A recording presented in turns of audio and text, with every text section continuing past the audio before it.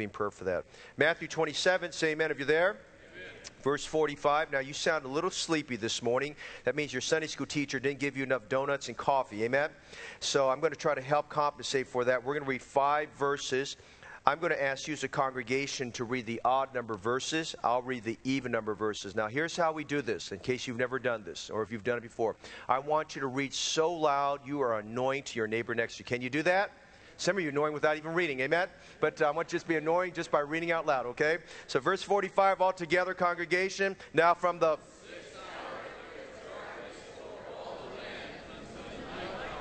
And about the 9th hour, now mark this down if you don't know this, that was 3 o'clock in the afternoon. About the 9th hour, Jesus cried with a loud voice saying, Eli, Eli, Lama Sabachthani, that is to say, my God,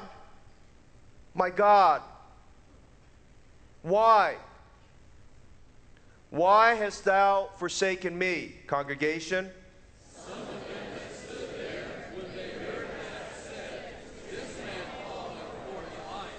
And straightway one of them ran and took a sponge and filled it with vinegar and put it on a reed, and gave him to drink. Congregation?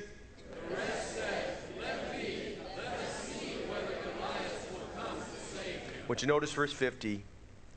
Jesus, when he had cried again, with a loud voice, yielded up the ghost.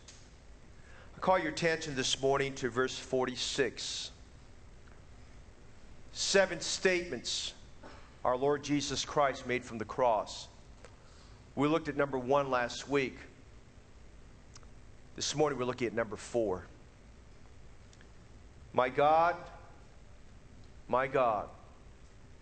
why hast thou forsaken me? Our Father in heaven, we thank you for your love,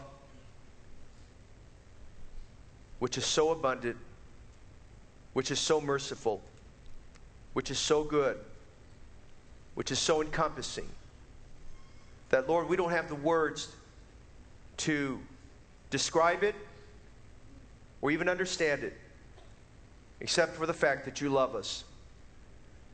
And, Lord, thank you for this season of the year that we can take some moments to, in our busy schedules, to revisit for some and to visit for the first time for others why Jesus Christ, your Son, came to earth to die for our sins. Why he gave himself as a sacrifice for every man, woman, and child. As we look at, Lord, this statement from the cross and its the embodiment of what it means, I pray that our hearts would be good soil that's been broken up, that's, Lord, prepared and ready to receive your word. And as a good seed, we pray that your word would embed itself and take deep root in our hearts. We pray that you prevent the thorns wrapping itself around what grows up, and prevent that our soil is not so hard that it cannot take root, and prevent that the seed doesn't go in wayside soil that's trampled upon, or worse yet, where the birds of the air can snatch it up and take it away. Instead, let your word come alive in our hearts. Open our eyes, behold wonderful things out of your law. Convict us today, Lord, of how we need to be closer to you. And for some today, how they need to engage by knowing Jesus Christ, your Son, as their personal Savior, as the 11 did yesterday at the Perez home. Father, we need you today in a very powerful way to work in our lives. Have control of this service, our hearts and lives, we pray in Jesus' name. Amen. You may be seated.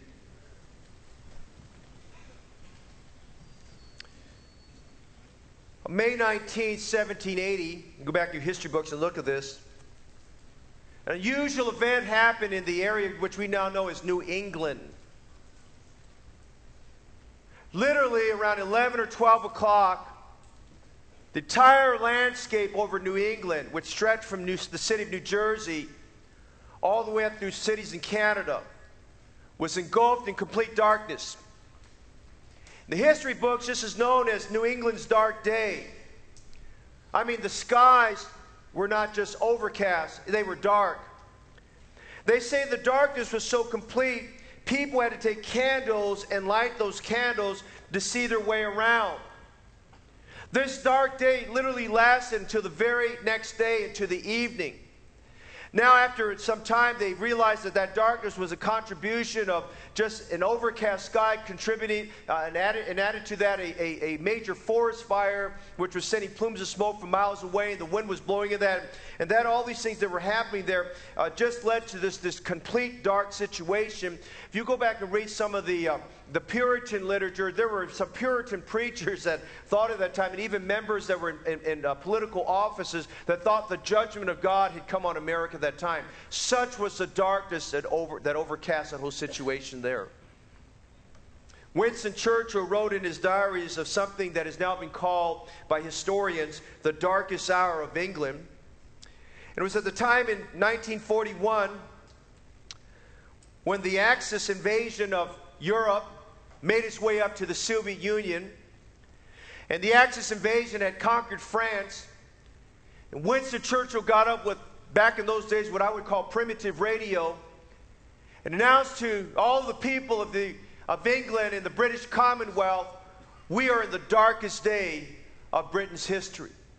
And certainly if we had lived during that dark day of New England, and we had been there to hear the articulate voice of Sir Winston Churchill as he announced to his British people, we are facing the darkest day of history. At that very moment of time, contemporaneously, we would have said, yes, this is a dark moment.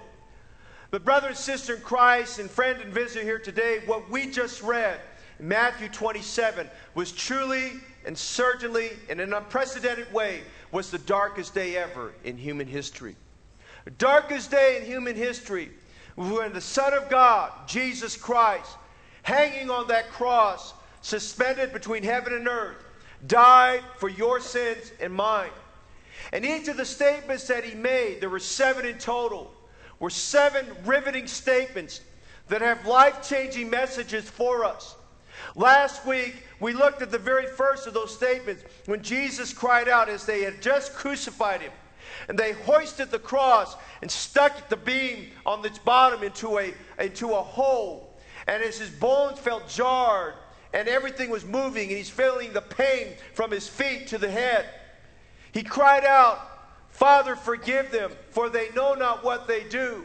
At a time when most of us would be given to feelings of bitterness and feelings of retaliation and feelings of anger and perhaps in some cases even feelings of hatred, our Lord's heart, because he was Jesus Christ, was filled with love and mercy and concern for the very people that crucified him. And his cry was, Father, forgive them. May I say this morning, the cry of our Savior today is still for forgiveness. Amen.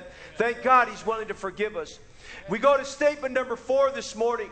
In this 4th statement, we hear the cry of our Lord Jesus Christ, a cry very similar that you and I might make when we are in terrible pain, when the suffering is at its extreme, when we can take no more, when we wonder, can it be any worse than it is? And from the depths of his lungs, bellowing out as only the Son of God could, perhaps so loud that everyone who congregated around those 3 crosses, everyone there on Calvary or Golgotha, could hear him cry out, my God, my God. He was talking about himself as he talked to God the Father. God the Father there looking upon God the Son. He had let darkness cover the earth, and God the Son crying out, my God, why? Why hast thou forsaken me?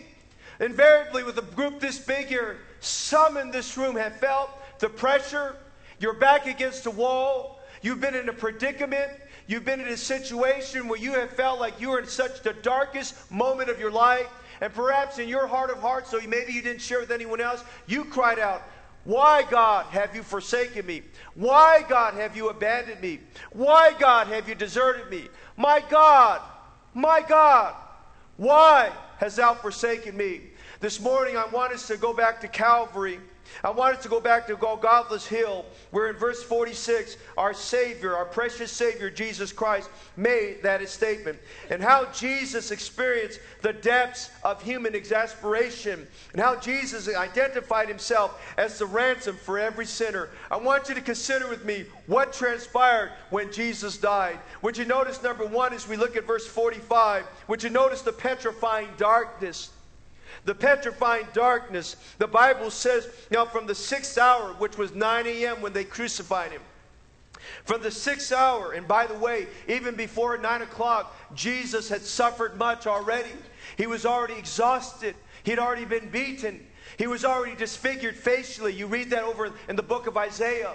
He was disfigured. He was already, blood was flowing from his wounds. His back was all torn to shreds. His face was bloodied in a mess. He had terrible facial wounds because the people were so mean and so cruel. Those Roman soldiers, they ripped chunks of hair, which included flesh, out of his face. I mean, our Savior is beaten and hurt, and now he's on that cross. And the Bible says at 9 a.m. or the 6th hour of the Jewish time clock, until from the 6th hour, there was the 3rd hour is when he was crucified. The 6th hour is 12 noon. I'm sorry to change that. The 6th hour was 12 noon. From the 6th hour, there was darkness over all the land until the 9th hour. You'll notice here Jesus is crucified at 9 a.m., which is the 3rd hour. It's the 6th hour at 12 noon. Our Savior cries out, and he's about to cry out, and there's darkness over the land. Before this cry is mentioned, God the Father sent darkness over the land. Now, to understand that, I want you to consider some things for a moment, the description of darkness. I want you to understand some things. And I want to go back a little bit in history and understand the context of darkness as it affects us. Because right now, we're sitting here with the lights on, it's daytime, and we just need to grasp how dark that moment was, how physically dark it was, but how spiritually dark it was as well. Abraham, for instance, if you go back to the book of Genesis 15, Abraham fell asleep, and a time when God was going to give him the Abrahamic covenant, the Bible says when Abraham fell asleep, he saw a horror of great darkness that fell upon him. For some, darkness is very terrifying. For some, darkness is a horror. We go over to the book of Exodus, and we find there that Egypt was overcome by a plague of darkness because of Pharaoh's refusal to let Israel go. In Exodus chapter 10, verse 21, the Bible describes this darkness, that the darkness could be felt. In Exodus chapter 10, verses 22 to 23, it describes the darkness as being so thick that the people saw not one another, neither rose any from his place for 3 days. Listen, if you're in darkness for a long period of time, that is not good for your health. If you're in darkness for a long period of time, your eyes get used to the darkness, and when you come out to the light, you cannot take the light. In fact, scientists and clinicians say that if you're in darkness for too long a period of time, it could wind up affecting your vision so badly that you could be blind if you go back into the light. Consider with me tonight, this morning, Deuteronomy 28:29. It describes the blind that grope in darkness. Can you imagine someone born into blindness? They've never seen light. They've never seen images. They can have a concept in their mind, but they really don't know what it is, and they're walking about in darkness. All they know is darkness. The psalmist said in Psalms 91:6, he speaks about the pestilence that walketh in darkness. He talks about difficulties that walk in darkness. Job used the term darkness 24 times in the book of Job to describe his plight and his trial. Paul refers to the hidden things of darkness. When you're in darkness, you're exasperated. When you're in darkness, you have fear. When you have darkness, you're scared. Take a little child. Children in any place of darkness become very scared and frightened. People's blood pressure increases when there's darkness. People's tendency to be more fearful increases in darkness. People's tendencies to be worried and filled with anxiety increases with darkness. You stay in darkness too long, you will die. Notice we see the description, but notice something else we consider. Verse 45. Consider the doctrine about darkness. Darkness was like a power outage at night. Daytime became pitch dark. The sun, the stars, and the moon were nowhere to be found. There was nothing but calamity surrounding the Lord Jesus Christ. Imagine with me in your mind, there's all this crowd that's assembled at Calvary, throwing things at Jesus. Groups that have spit on him. People that are saying nasty things about him. This crowd that's assembled there, they're sadistic in their thinking. Sadistically watching him suffer and die on that cross. And then, if you would, the Bible says in verse 45, from the 6th hour at 12 noon, Darkness was all over the land until the 9th hour. It was pitch black over all of the city of Jerusalem and good parts of Judea. The entire landscape was dark. There were no stars to be seen. The moon hid its face. The sun was nowhere to be found. This was not an eclipse of any kind. This was not a lunar eclipse. This was not a solar eclipse. This was the entire blackout of the entire area. God the Father darkened everything. It is a way of saying that God the Father had turned his back on God the Son. That God the Father could not respond to God the Son. The darkness brought fear, and even to the hearts of the bravest soldiers. Darkness brought fear into the hearts of those Hebrew priests and those men who presided and presided that Jesus was guilty of crimes he never committed. The darkness covered the land, and the mood of the moment changed. Darkness brought an uneasy feeling into every heart. Mothers probably took their little children and ushered them into homes. Husbands who cared about their families took their wives and their children and took them inside and brought them into their homes and probably lit a candle until waiting it out. I mean, there was a mood change that happened over there. You see this morning, my friend, darkness, as we look at it, is a description of sin. Jesus described it this way: men love darkness rather than light. Darkness is a description of sin. That is a description of where we're at without Jesus Christ as Savior. We're described as children of darkness. You read Ephesians 5, and the Apostle Paul talked about we were once darkness. And listen, that's where you walk right now. If you're not saved, if you've never called on Jesus Christ to be your Savior, you are in darkness, spiritually speaking. Darkness is a description of sin. Darkness is a description of suffering. Someone going through immense periods of time of suffering, difficulty. They feel like there's nothing clear to them. Everything's hazy and fuzzy. They're in a moment of darkness, if you will. They're in a very, very dark moment. My mind goes right now to members of our church and extended friends of our church. We're going through trials of suffering. So many of our missionaries seem to be suffering right now, different trials. I think of our good friend down who's ministered to the Hispanic-speaking people, Brother Dan Garlic right now, who is diagnosed with pancreatic cancer. They just found out this week from the test they did. He has a very advanced form. We're praying for a miracle that God would spare his life and God would heal him and reverse this. And we're calling upon the Lord who heals, Jehovah Jireh, that he would do something for him. And then yesterday we got a message from our missionary there in Hermosillo, Mexico, Brother Luis Montano, of how his wife Maggie, that her mother just had a stroke and they had to airlift her from one location to another to get her good medical care. I think of a good missionary that many of you don't even know about. His name is Raul Zepeda. Raul Zepeda is an area where the Jalisco gangs are there. And every day, the people that he ministers to and he's trying to reach for Christ, they're under fear of being kidnapped or killed. And every day, almost weekly, I get a message from Brother Zepeda saying, Pastor Fogg, please pray for us. We're in very perilous situations. Recently he sent me some pictures of two men that he knew that disappeared because the Jalisco gangs probably kidnapped them, did something. Nobody's found their bodies yet. His sister somehow got, her phone number got out there. They've been threatening her to kill her. I'm thinking of so many of our missionaries suffering right now, physical ailments or some trial of another. And so many, I recently just this past week preached at a preachers conference with several other preachers for 2 days, and some of the preachers sharing their burdens. I think about Brother Tom King, who's labored for 30 years down there in the Hanford area down in Fresno. And how, as he was enjoying a good season of ministry, his wife had a stroke and a number of other issues going on, and no money by which to deal with the issue to try to get her to Stanford. How God took care of all their needs. And he's sharing, describing how he's in a dark moment. Maybe you're going through a dark moment right now. Maybe you're in a darkest place of your life. You're going through suffering. I'm just saying this morning, darkness is a description of sin. Darkness is a description of suffering. Darkness is a description of solitude. Would you notice in verses 45 and 46? The focus of the darkness was not on the people. The focus of the darkness was on the person on the cross. The focus was not on the crowd. The focus is on Christ. The focus is on Jesus. The darkness over the land was because Jesus was on the cross for you and me. It was a description of the solitude, of the loneliness that the Lord Jesus Christ was enduring.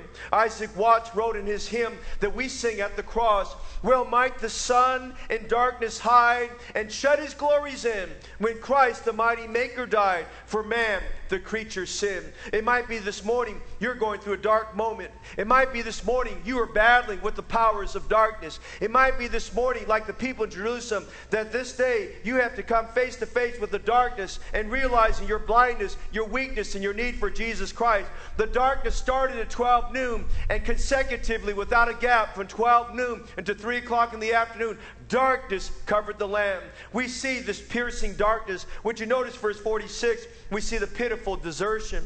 We see this darkness that covered the land. And Jesus, if you would, he was God, yes, on that cross, but he was also man on that cross. He was man, yet without sin. And Jesus felt what you and I go through when we're in difficulties. Listen, this morning, have you ever felt lonely? Jesus felt loneliness. You ever felt discouraged? Jesus felt discouragement. You ever had sorrow? Jesus felt sorrow. You ever wept? The Bible says Jesus wept. You ever got hungry? Jesus got hungry. You ever been hurt? Jesus was hurt. And there at that moment, we see the depths of human sorrow. We see the depths of hurt, because Jesus not only experienced darkness, would you notice this morning? Jesus experienced desertion. Now, I can't think of anything worse as a human experience than desertion. To get a message that a wife finds out that her husband has deserted her, or a husband finds out his wife has deserted him, or to find out from a child to find out that the father is gone or the mother is gone, they desert. I can't think of a human emotion that's worse than the feeling of knowing that you've been deserted, you've been abandoned, you've been left alone, and you have no hope of where to go. But can you imagine? Jesus Christ, our Savior, understood abandonment and desertion, because there on that cross, as everything was dark, he knew that the will of God had to be completed. He knew that even though God the Father could send 10,000 angels and help him, God the Father would not send 10,000 angels, and God the Father would not intervene, and God the Father would not answer his prayer, and God the Father would not deliver him from this cup of suffering, that God the Father would remain silent for that period of time, so that salvation's method would be complete with Christ dying on the cross. And part of it, if you'll notice in verse 46, as our Savior in those agonizing moments, who suffered like no man before or no man after ever suffered, how Jesus endured the punishment of sin for every sinner. How Jesus there, as he was hurting, as he was aching, as he was throbbing, as his breathing became more labored. It was more difficult for him to breathe. It was more difficult for the blood to pump itself. As the blood started to clot and coagulate, as the wounds as he kept having the blood flow out of his wounds. I mean, all the agony going through him, and just being used already for 3 agonizing hours. The pain just riveting through his body from head to toe and toe to foot. Can you imagine our Savior going through all that? And then this darkness happens, and he knew, because he knows all things, that the consummation of this crucifixion was near. And there Jesus, in complete exasperation, feeling the utmost of loneliness, feeling the utmost of being deserted and abandoned, our Savior cried out with a bellowing voice, with all the power that he could. He cried out, "My God, my God." And that's what you and I say, God. And listen, you have a personal relation with God. Thank God this morning if you're saved. He is your God. He is your Savior. Now there at that moment of time, our Savior cried out, "My God, my God, God my Father, God my Creator, God the Creator, God of the heavens and the earth, God who's greater than all, my God, God symbolizing God who is great and God who is mighty and God who can do all things. God did not do anything to intervene for his Son. And he said, "Why hast thou forsaken me?" Go with me to Psalms 22 if you would for a moment. And notice in Psalms 22, we have these same words mentioned in Psalms 22. Would you turn there, please? In Psalms 22, we find that these words of our Lord Jesus Christ on the cross in Matthew 27:46 are a fulfillment of Bible prophecy. Now, if you're somebody searching, you're somebody looking, you're somebody wanting to know, how do I know the Bible is true? How do I know that Jesus Christ was real? Let me tell you this morning, would you just take the effort to look through the Old Testament of every prophecy that was described about the coming of our Lord Jesus Christ and about his suffering, and you'll find record after record throughout the Old Testament of these prophecies, verses that mention something he would say or what would happen to him that are fulfilled here in the New Testament. And one of these, if you read Psalms 22 very carefully, this is what we call a messianic psalm. It's about a psalm dealing with our Lord Jesus Christ. And we find statements here that reveal to us what Jesus suffered. I'm going to take you to that for just a moment so we can understand the depths of desertion and loneliness. Notice the psalmist wrote here, my God, why hast thou forsaken me?" Notice his feeling here. "Why art thou so far from helping me, and from the words of my roaring?" May I say to you this morning, God has not called anyone in this room, and God has not called anybody here on planet Earth of the 7.6 million people that are alive right now. God has not called you. God has not not called me. God has not called anyone else to bear a cross for the sins of others. Only one man was capable of doing that, and that's Jesus Christ, to the glory of God. And thank God Jesus took it for us. But he didn't call you and call me to die for our own sins. He sent his only begotten Son to die for our sins. And Jesus understood the depth of loneliness. He understood the depth of being forsaken. You say, well, Pastor Fong, I want you to know God was not there when I needed him. And God abandoned me, and God deserted me. Now, I can't speak to that whether or not God deserted you or abandoned you. I can't really say that, because I know something about the Christian faith, that one thing, that God has his perfect timing. And just because God did not answer you doesn't necessarily mean that God left you, because we have a promise that our God gave to us. In fact, our Lord and Savior said, he said, lo, I am with you always, even to the end of the world. And we know this, that God is for us and not against us. And he said he will never leave us nor forsake us. Hebrews 13:5-6. So for every believer here today, and prospective believer, God promises to be with you. Now, that doesn't mean he's going to answer your prayer your way. I'm praying for my good friend Dan Garlick that God would heal him. I'm praying that God would raise him up and heal him as he did last year from an ailment he had. But listen, if God chooses to take him home, it's still good, because he gets to go home to be with the Lord. Amen. It's not bad. It's not evil. It's all good. And we have to understand, God's ways are not our ways, and his thoughts are not our thoughts. And what we may think is evil might really be good, and what we think is good might actually not be the best thing for us. God is interested in giving us the best, not less than the best. And so we look at here, this man here, he's crying out, why art thou so far from me? And maybe you feel like that. God is far from me. And you feel like that. Why will you not hear the words of my roaring? Before you write God off, before you say God failed you, before you get bitter and say God was not there for you, why don't you get up close to God and say, God, let not my will be done, but thy be done. And let God reveal to you why he's put this in your life. Every trial that God puts in our life and difficulties orchestrated by the Father of lights, in whom there's no variableness, neither shadow of turning. And we must get our thoughts wrapped around the fact that if you're going through suffering, if you're going through trial, you're going through difficulty, which is the lot of every one of us, we must accept and acknowledge this morning that that is the gift of God to us. And we must have the attitude to say, thank you, Lord, for even the trial there. And I'm saying this morning, if you feel like God is far from you, it might be this service that God is going to be close to you. And it might be in this service that God wants you to just come up close. And it may be, instead of God having to come down to your level, maybe it means that you need to come to God's level and meet God at the old rugged cross, and meet Christ at the old-fashioned altar, and meet Christ where he meets every sinner. And let me tell you this morning, Jesus never turned away anybody who came to the cross.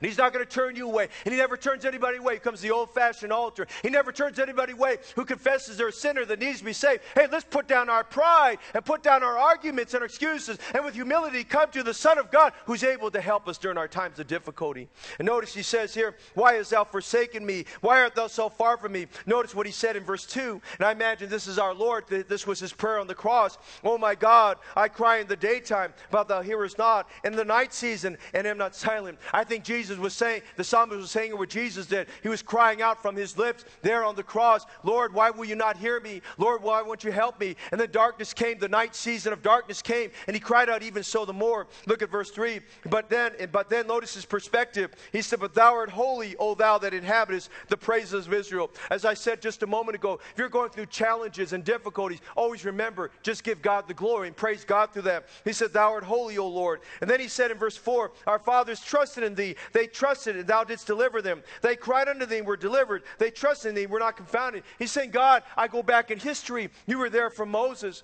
God, I go back in history. You were there for Joseph. I go back in history, Lord, and you were there for Elijah. And I go back in history, Lord, and you were there for Joshua. And I go back in history, and you were there for David. And you were there for all the prophets, for Samuel. But God, why aren't you there for me? I mean, that's where Jesus is at. This, you read Psalms 22. It's a description of the depths of the sorrow and hurt Jesus Christ went to. And notice verse 6, if you can imagine anything more pitiful, more descriptive of how terrible the situation was for Jesus. He said, I am a worm. I'm a worm. I'm a bug crawler. I'm crawling on dirt. I'm just like an insignificant worm. Nobody cares that I'm here. Nobody cares that I'm hurting. Nobody cares what's going on. Nobody cares that I've been spat upon. It's almost like the psalmist said in Psalm 142, no man cared for my soul. I'm a worm. Can you imagine the Savior, the Creator of all the world, equating himself to the image of a little worm?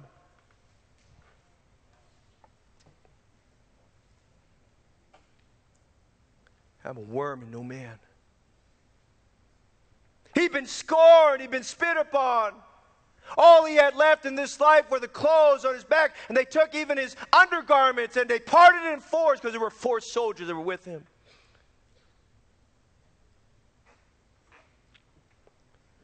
Look at some descriptions here. Look at verse 7. All they that see me laugh me to scorn. That's what was happening. They shoot out the lip, they shake the head, saying, he trusted in the Lord that he would deliver him. Let him deliver him, seeing he delighted in him. Listen, that's exactly what they were saying as you read back in Matthew 27, Mark 15, Luke 23, and John 19. He said in verse 13, they gaped upon me with their mouths as a ravening and a roaring lion. Did you understand something? The Creator was on that cross. And the creation, the creatures, us, they swore at him. They cursed him. They blasphemed him. They said nasty things about him. Things they said that they could never take back. This is how he describes his physical feeling. Look, you notice verse 14. I am poured out like water. All my bones are out of joint. My heart is like wax. It is melted in the midst of my bowels. My strength is dried up. He says, I'm dried up. I have nothing left. My strength is dried up like the potsherd. My tongue cleaveth to my jaws. Jesus describing the inhumane of what he's going through. He's dehydrated. He's suffering. His blood is coagulating in different spots. There could have been blood clots flowing through his veins. The shooting pain was at such a degree that that's all he knew. He probably was wondering, is it even possible to not know pain? He said, dogs have compassed me about. The assembly of the wicked have enclosed me. They pierced my hands and my feet. Listen, if you doubt anything about Jesus Christ, right there in Psalms 22, it prophesied of Jesus being crucified. You go to the book of Zechariah, and the question is, what are those wounds in thy hand? Listen, nails went through his hands. Listen, I'm telling you, they just didn't touch his hand. They went through his hands, and they went through his feet. He said, they pierced me. And they're hanging there. Notice the description. If you can add to anything so pitiful. I may tell all my bones, they look and stare upon me. They part my garments among them and cast lots upon my vesture. What sadness. To be forsaken means to be abandoned, to be deserted, be all by yourself. He could have called 10,000 angels, but he died alone for you and me. Jesus experienced darkness. Jesus experienced desertion. Jesus experienced distress. But you notice something else, though. In Luke chapter 16, please write that down in your notes. Luke chapter 16, we have the vivid, horrifying description of a man who went to hell. Jesus took that audience in Luke 16 to a real person, about a real person. And he gave us a glimpse in Luke 16 of the darkness of hell. Not only the darkness of hell, but I want you to focus on this for just a moment. He helps us to see the abandonment and the forsaking that's in hell. People joke, well, if I go to hell, I'll be with all my friends. Yes, you'll be with all your friends, but hell is not a place of partying. It's a place of pain, a suffering that's everlasting from everlasting. And this man, the focus on this man, would you notice some things about this man? First of all, when he's in hell, the Bible says the first thing that happened, and he being in hell, lifted up his eyes. He looked up to heaven and realized it was too late. He realized where he was at. Let me tell you today, there is full consciousness when you're in hell. Full consciousness, like we're sitting right here in this auditorium. And this man, while he's there, he cries out to God to send someone to dip the tip of his finger in water to come and touch his tongue to relieve him of the suffering. This man has been forsaken. He's understanding what it means to be forsaken. And he's crying out to God. He's praying and saying, God, and he's crying with urgency. He wouldn't pray when he was alive.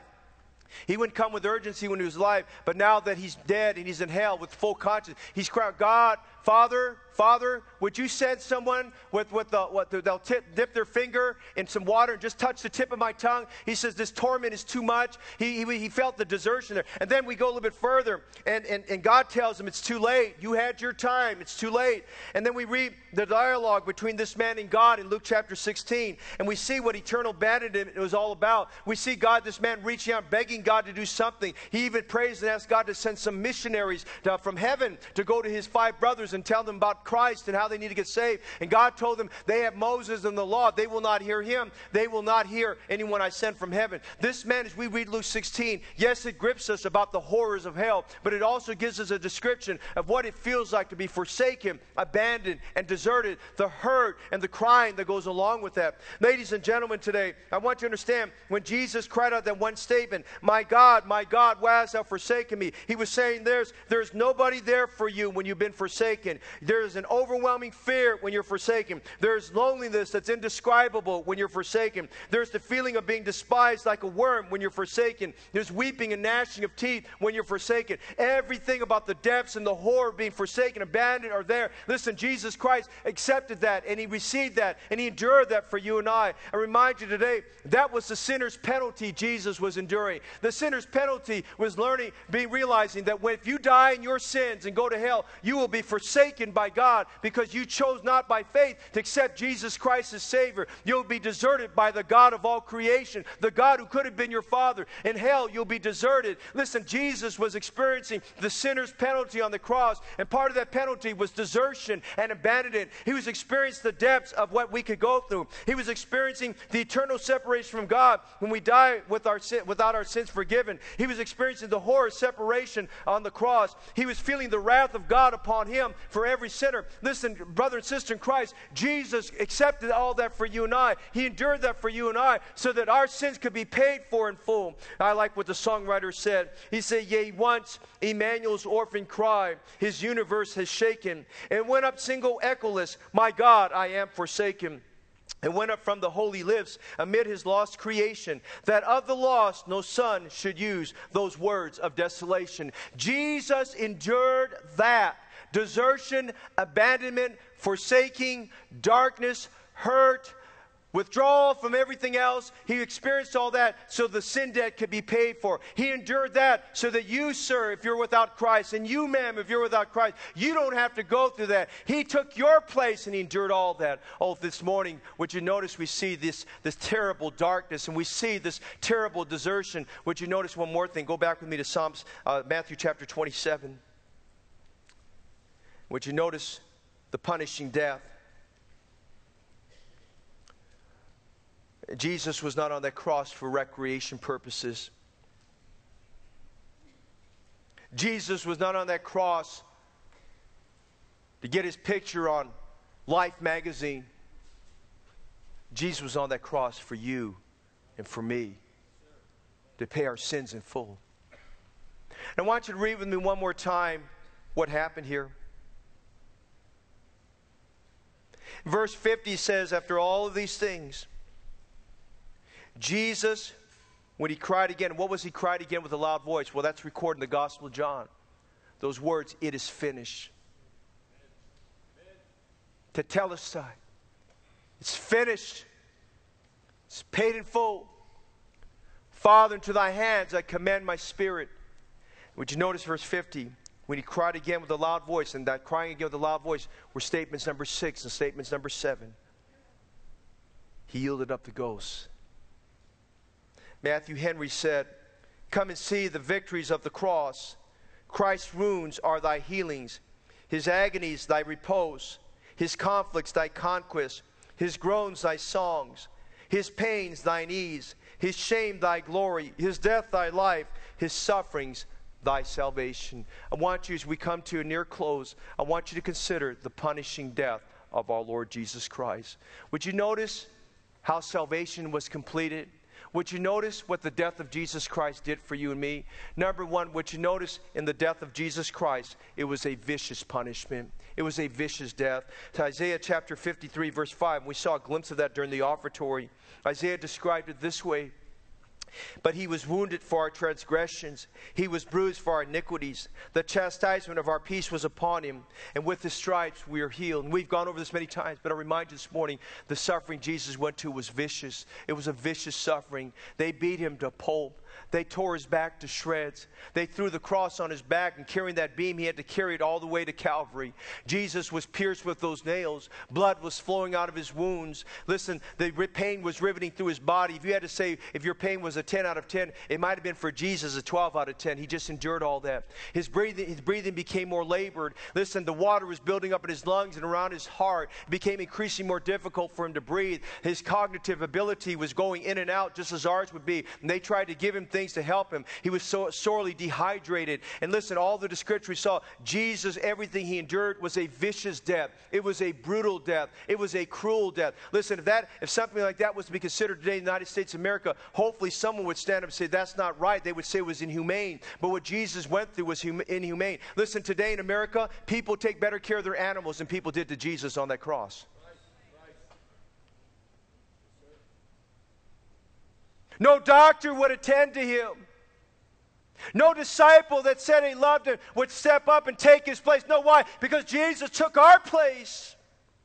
It was a vicious, brutal suffering. He was wounded.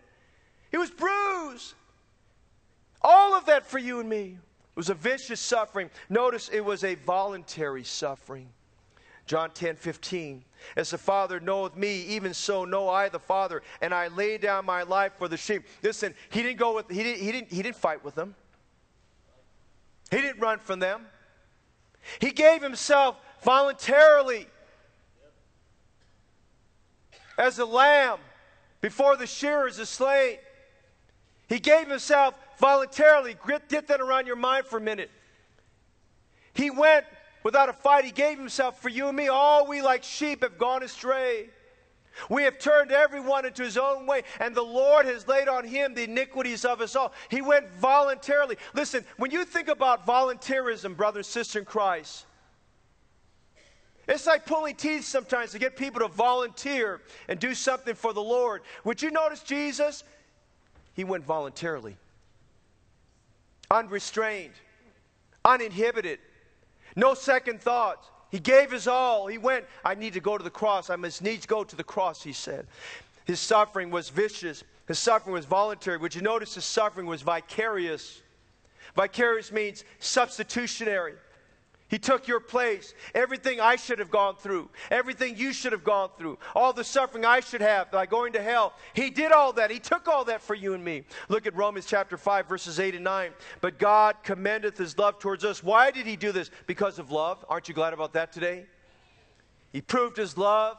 He demonstrated his love towards us, and that while we were yet sinners, and that's very important, as sinners we should have been on that cross. As sinners we should go to hell. But God proved his love for us in that while we were yet sinners, Christ died for us. Christ was not just deserted for us. Christ did not go to the depths of suffering for us. Christ didn't do all that. Christ went through suffering. Christ was deserted. Christ was beaten. Christ died. Christ died for us. Put your name in there. Christ died for Alan. Christ died for Grace. Christ died for Lisa. Christ died for Peter. Christ died for Charles. Christ died for Robbie. Listen, Christ died for us. You and me. Your name was on him when he got crucified. I want to tell you something good, though, this morning. Yes, it was vicious. And yes, it was voluntary. Yes, it was vicarious. But praise God, it was victorious. You give your life for a cause, it might be in vain. But he gave his life and it was victorious. 1 Peter 3:18. For Christ also has once suffered for sins. Now, if you've never noticed this, underline those two words, once suffered. His death doesn't have to be repeated over and over again. Once and for all. Amen? Amen. That's great significance when you consider the Jewish law. Passover, once a year. In the beginning, with Adam and Eve, one lamb for every man. We get to the nation of Egypt, one lamb for an entire people group. Passover is established. Now we get into the time when Moses leads them out. And now this lamb is to be offered for the whole nation. One lamb for every man. One lamb for every house. One lamb for every nation. But listen, we get to Jesus. He's the Lamb of God who takes away the sins of the world. Praise God. One lamb for all the world. Amen? Amen. One lamb for all of us. Past, present, future. One lamb for all the world. He's the lamb for sinners slain. God commended his love towards us in that while we were yet sinners, Christ died for us. But it gets better. Look at verse 9. Much more. Hey, Paul got excited. I think he was walking on air at that moment. He said, much more. I've got to tell you some more. I want you to know a little bit more. Because sometimes we get used to hearing Jesus died for us. He said, but much more. Much more. He said, much more. He said, in verse 9, he said, much more. Christ, he said, being put to death for, he says, much more than being now justified by his blood. We shall be saved from wrath through him. And Paul wanted to make sure we knew this, that the blood of Jesus Christ, what gives us justification, the blood of Jesus Christ washes away our sins. The blood of Jesus Christ was the payment price for sin to be paid for. Listen, Jesus could have died from a heart attack. Jesus could have died from a hanging. Jesus could have died from a stoning. No, it had to be through a crucifixion where blood would be shed. Listen, much more than we are justified by his blood. The penalty's paid in full. The sin debt's paid in full. Glory to God. Much more than we are saved from wrath through him. Was victorious. Galatians 3:13. Christ has redeemed us or bought us out of the curse of the law, being made a curse for us. For it is written, cursed is everyone that hangeth on a tree. Pastor Fong, what's victorious about it? Well, when Jesus died on the cross, there was victory over sin. Sin was defeated at the cross. If you're a Christian this morning, someone who's saved, you've taken Jesus Christ your Savior. If you're someone who struggles with wondering not, I'm saved, but I know I still sin. How do I know when I sin again? And we will sin again. How do I know that my sins will be forgiven? Because of the wonderfulness of the blood of Jesus Christ. The Bible says the blood of Jesus Christ, his Son, cleanses us, listen, from all sin. The word all means our past sins, our present sins when we accept him, and our future sins. And that's why following that verse we get 1 John 1:9. If we confess our sins to him, he's faithful and just to forgive us our sins and to cleanse us from all unrighteousness. Listen, it's victorious because Jesus gave us victory over sin. But listen, secondly, Jesus gave us victory over Satan. Satan is defeated at the cross. Amen? He's defeated at the cross. As we'll see next week, when Jesus rose again from the dead, he gave us victory over death. O death, where is thy sting? O grave, where is thy victory? Yes, it was vicious. Yes, it was vicarious. Yes, it was voluntary. But praise God, it was victorious. Thank God for the punishing death. As we close this morning, we think about all that Jesus went through. This darkness and all. The petrifying darkness. The pitiful desertion, the punishing death. I'm done. Now throw it back into your lap. There's a personal decision. What are you going to do with Jesus?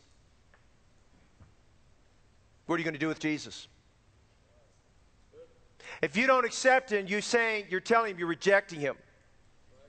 You're telling him you don't need him. You're telling him that you'd rather spend eternity in hell. Because I've tried the best I can through the scriptures this morning to help you see through the holy word of God how compelling it is for every man and woman, every sinner to get saved. How compelling it is for every Christian, no matter where you're at in your Christian life, that you can live for God. Because that he died for all, that they which live should henceforth not live to themselves, but unto him that died for them and gave himself for them. Jesus did not die in vain. He died so that those who are saved could live victoriously for him. And so as we consider the personal decision, I draw your attention to John 5:24. Jesus said, Verily, verily, I say unto you, he that heareth my word and believeth on him that sent me hath everlasting life, and shall not come into condemnation, but is passed from death unto life. Here's the good news. You don't have to get on a cross somewhere and go up here to the hills by Lake Chabot. You don't have to get on a hill, take a cross, and go up to Mount Capitan, or wherever it may be there in El Capitan, up there in Yosemite. And you don't have to take a cross and go up to the top of Mount Everest and say, I've got to be crucified. No, you don't have to do that. Jesus did all that for you. What you need to do is, you've heard the word of God. You must believe with all your heart by faith and say, I repent of my sins, and believe that Jesus did all that for me, and take him as your Savior. Because the promise in John 5:24 is, he that heareth my word and believeth on him that sent me hath everlasting life. That means it's a promise that's going to happen. It's a promise that happens immediately. You have everlasting life and shall not come into condemnation. You know what he does? The sentence of condemnation is torn in half. He throws it away. He says, what sins are you talking about? You're set free. You have everlasting life in Jesus Christ. Romans 10, he says this, that if thou shalt confess with thy mouth. Yesterday, as we spoke to those people at the Perez home, and many of them were not necessarily friends, they were just new acquaintances. I spoke about John 11:25, where Jesus said, I am the resurrection and the life. He that believeth on me, though he were dead, yet shall he live. And he that believeth on me shall never die. He asked this question, believest thou this? And I told every one of those people there, if I could believe for you, I would do it, but I can't. I can only believe for myself. You've got to believe on your own. And so the Apostle Paul writes that if thou shalt confess with thy mouth the Lord Jesus,